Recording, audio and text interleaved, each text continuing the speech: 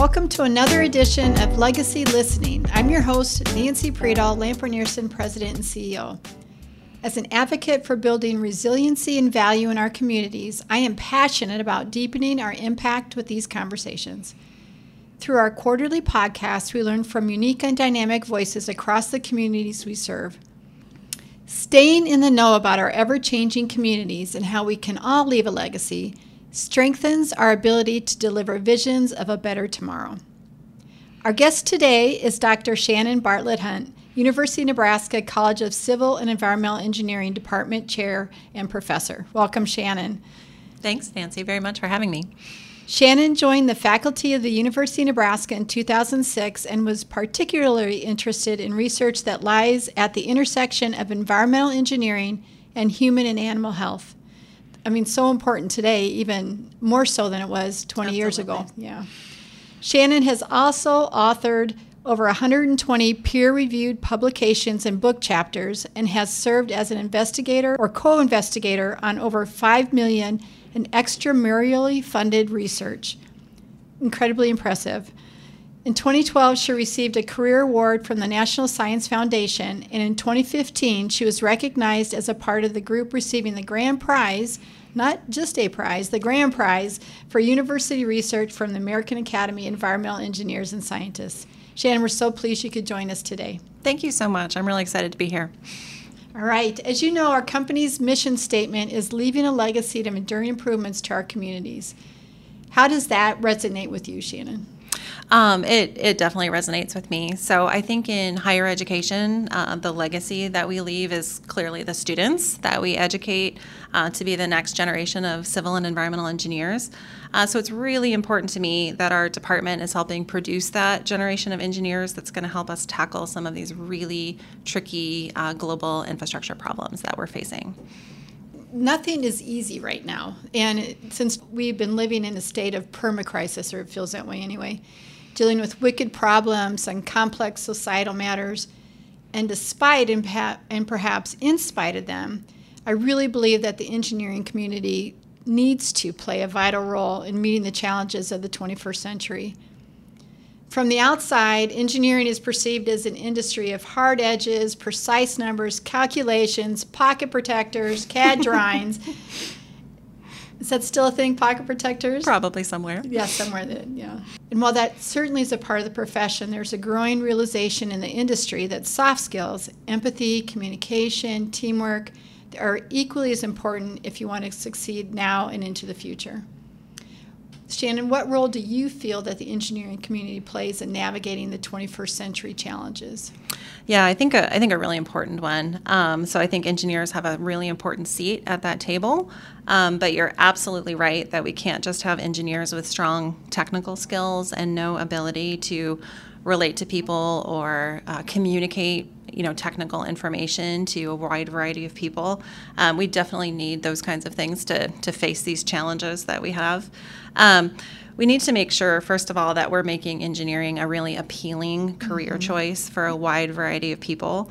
I think that's incredibly important, not just the students who've typically thought about going into engineering, but we need to make sure we're also providing engineering students with a lot of training in communication, in ethics, in teamwork, in addition to building those really strong engineering technical skills. I think the solutions, we have technical solutions to a lot of these challenges we're facing. I think the challenge is more in implementing the solutions more than, so we have the technical know-how, but sometimes it's the implementation. How do we actually put that into practice? That can be the bigger challenge. And so as engineers, we need to make sure, first of all, we're engaging with a lot of different people in society when we select a technical solution. And to ensure that those solutions get adopted and put into practice, we really need to understand what kind of barriers people may have to using those solutions and using those technologies. So with respect to infrastructure especially, we have to make sure we can do a better job to understand how infrastructure plays a role in people's lives.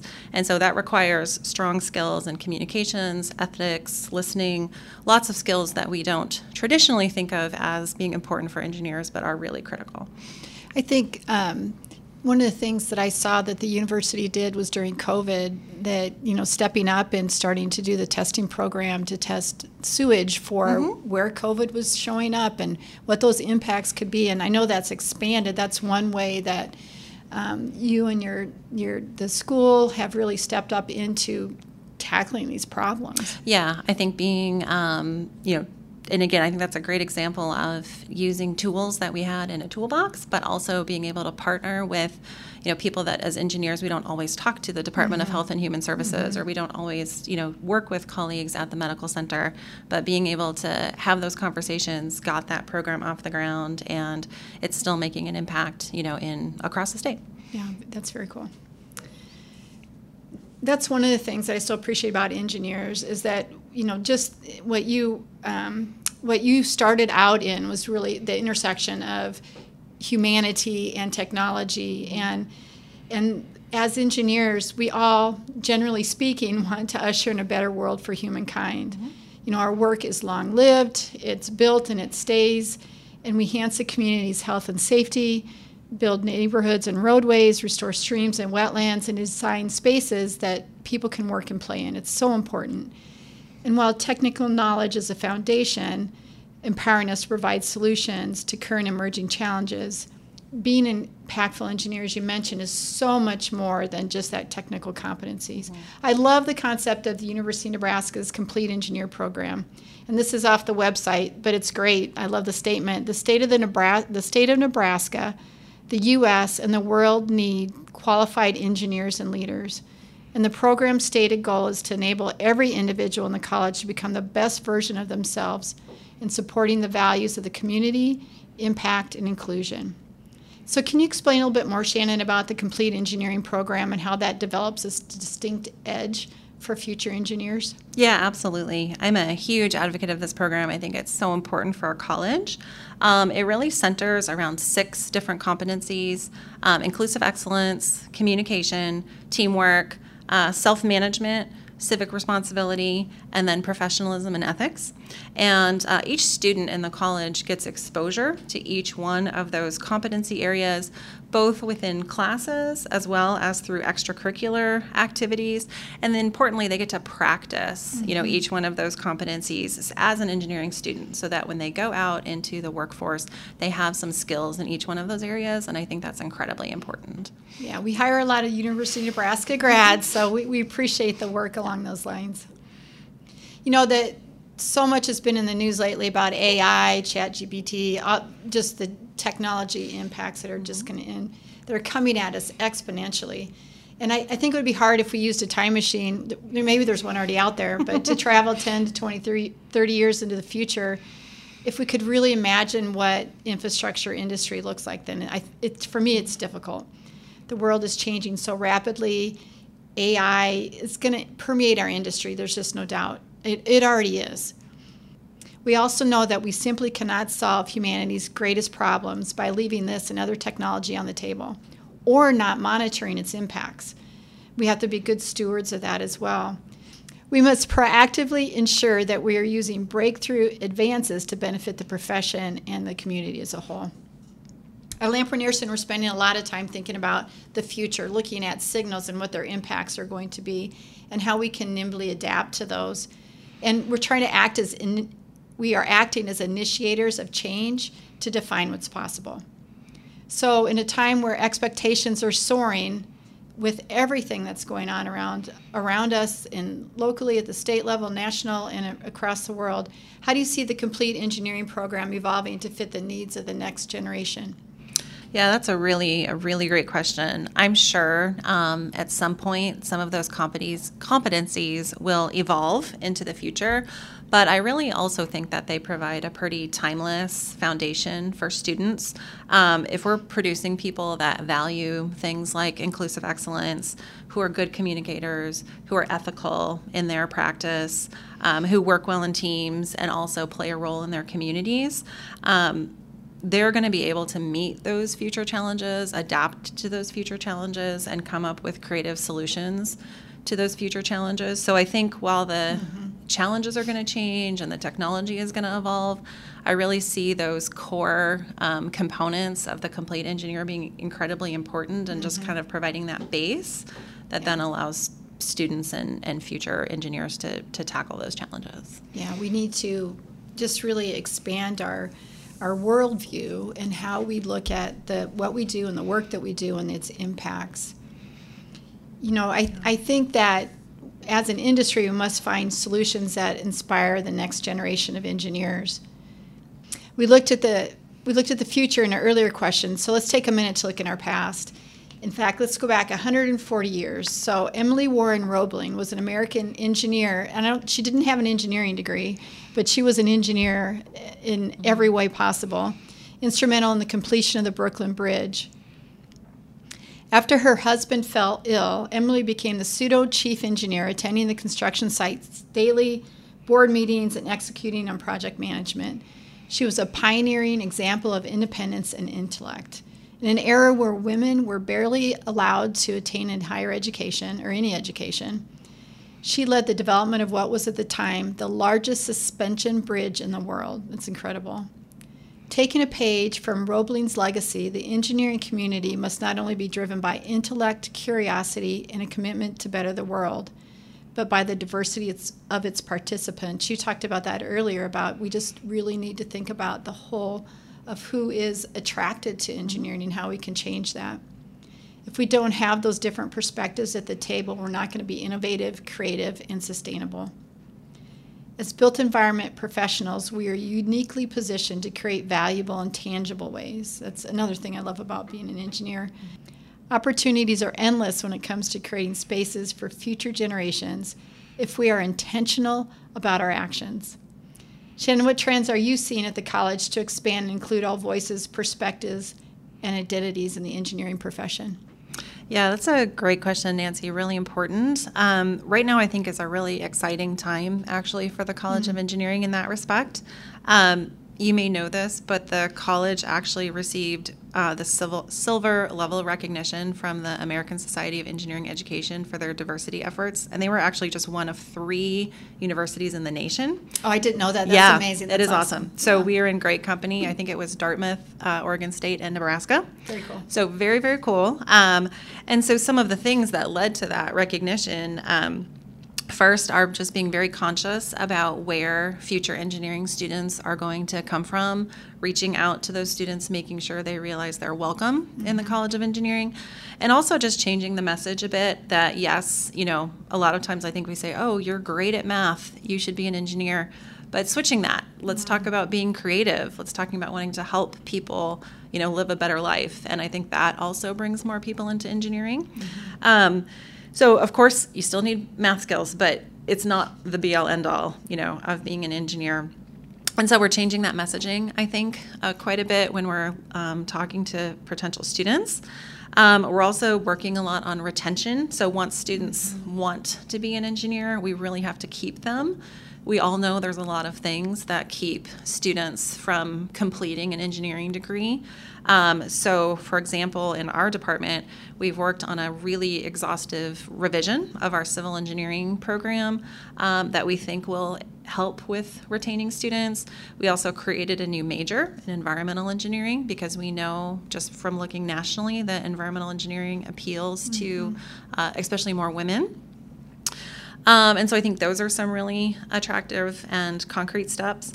And then also I think it's really important that we look at who makes the college from the faculty perspective as well. So we need to work really hard to hire the very best faculty, but also make sure those pools are very deep and very diverse. And then we're selecting the very best from that very deep and diverse pool.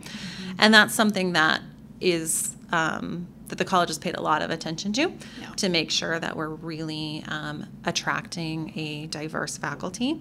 And I think all of those things are going to continue to transform the college in really positive ways. It goes without saying that you have to see yourself in a position to be able to see that you can grow to that. Absolutely. And if you don't have that diverse faculty, if you don't have that emphasis on diversity, I applaud the university on the award. That's amazing. Yeah, that's really great. It's very proud of that. In his book, The Structure of Scientific revolutions, Thomas Kuhn argues that scientific revolutions do not occur due to accumulation of facts and theories, but rather to the discovery of anomalies and paradigm shifts. While technology like AI is rapidly creating these shifts, unlike we've seen before, it's just incredible about how the news has changed in 4 months, 3 months, 2 months. The humanity of our profession is becoming a differentiator. And that goes back again to what attracted you to engineering. We must not forget our humanity. As innovation demands, we tap into the best of it. Shannon, with advancing technologies like AI no longer on the horizon but a reality, what does that intersection between humanity and technology look like from an academic perspective and from your perspective? How's that changed since you started with the universities in 2006? Oh, yeah. I think it's changed dramatically. I mean, even just this past year with ChatGPT has been a huge kind of seismic shift. And I think in general, we have a choice to either fight some of these changes or just to say we're going to look at how this is going to change things and adapt with them. We had a faculty member give a great presentation on ChatGPT, and he went all the way back and found articles where individuals who had jobs writing letters were railing against the development of a typewriter. So, you have to, so we could fight this and say we're not going to use it. But I think what it means is that we then have to say, okay, with this tool, and actually look at it as a tool, how do we teach students how to use it correctly and well, and have it accentuate their work as opposed to just replacing, some of the things like, so they could use it obviously to complete assignments and maybe not learn a lot, but let's incorporate it into the assignment so they actually know how to use it well. So I think what it's going to do is a lot of the rote tasks, a lot of the calculations that maybe use design manuals are probably going to become more and more automated. And so we're going to need to train engineers to create the creative solutions, to really think holistically about things, put things together in ways that maybe are a little less intuitive, and stop sort of training or ramp down on training people just to sort of do calculations. And that's not the future of engineering. Have you thought about how that would affect equity in the program for some folks that have access to different technologies that other folks don't have access to? Yeah, I mean, I think that's something we give a lot of thought to, and just trying to make sure that we provide access for students in terms of making sure everyone has access to the same software packages, training on all of that. But yeah, I think that, more and more thinking about broadband and the internet as the same type of public good and public service that we think about water. It's not, as people who focus on infrastructure, we often leave that part of our infrastructure out. Right. But I think we do need to give more thought to how that is just kind of an essential piece of our infrastructure, and how do we ensure that everyone has access to it. Yeah. So wrapping up this year with the introduction of ChatGPT and how that affected teaching and how students are learning, what are you looking forward to most in the fall and the upcoming semesters? Yeah, well, I think it's a really exciting time. We're continuing to ramp out. We'll be in the second year of our new curriculum. So that's exciting because in the second year we focus on some new classes on computation. So we're excited to develop those courses and continue to recruit students into that program. And then I think, that the one thing that's consistent in the university is that everything's always changing, right? So that is like the one constant. So I think we'll continue to have advances with AI, but it's always exciting to see how both students and faculty choose to use those in really creative ways. So I'm sure we'll learn from our students, and we'll, then apply those lessons as we go forward. Yeah, I'm looking forward to learning from those students that graduate and intern and then come to work at Lamper Nearson. Absolutely. I am a huge fan of the work that you're doing at the college, Shannon, and of you in particular, and I'm grateful that you took the time to meet with us today. Absolutely. This was a lot of fun. Thank you so much. Well, that's all the time we have for today. Thank you for tuning in to the Legacy Listening Podcast with your host, Nancy Priedel. I'd like to thank again our guest, Shannon, so much for coming. We really appreciate it. It was a pleasure and honor to have you with us. To our listeners, we hope you enjoyed today's episode. Like, share, and tune in next quarter as we continue the conversation. Until the next time, take care of yourselves and each other.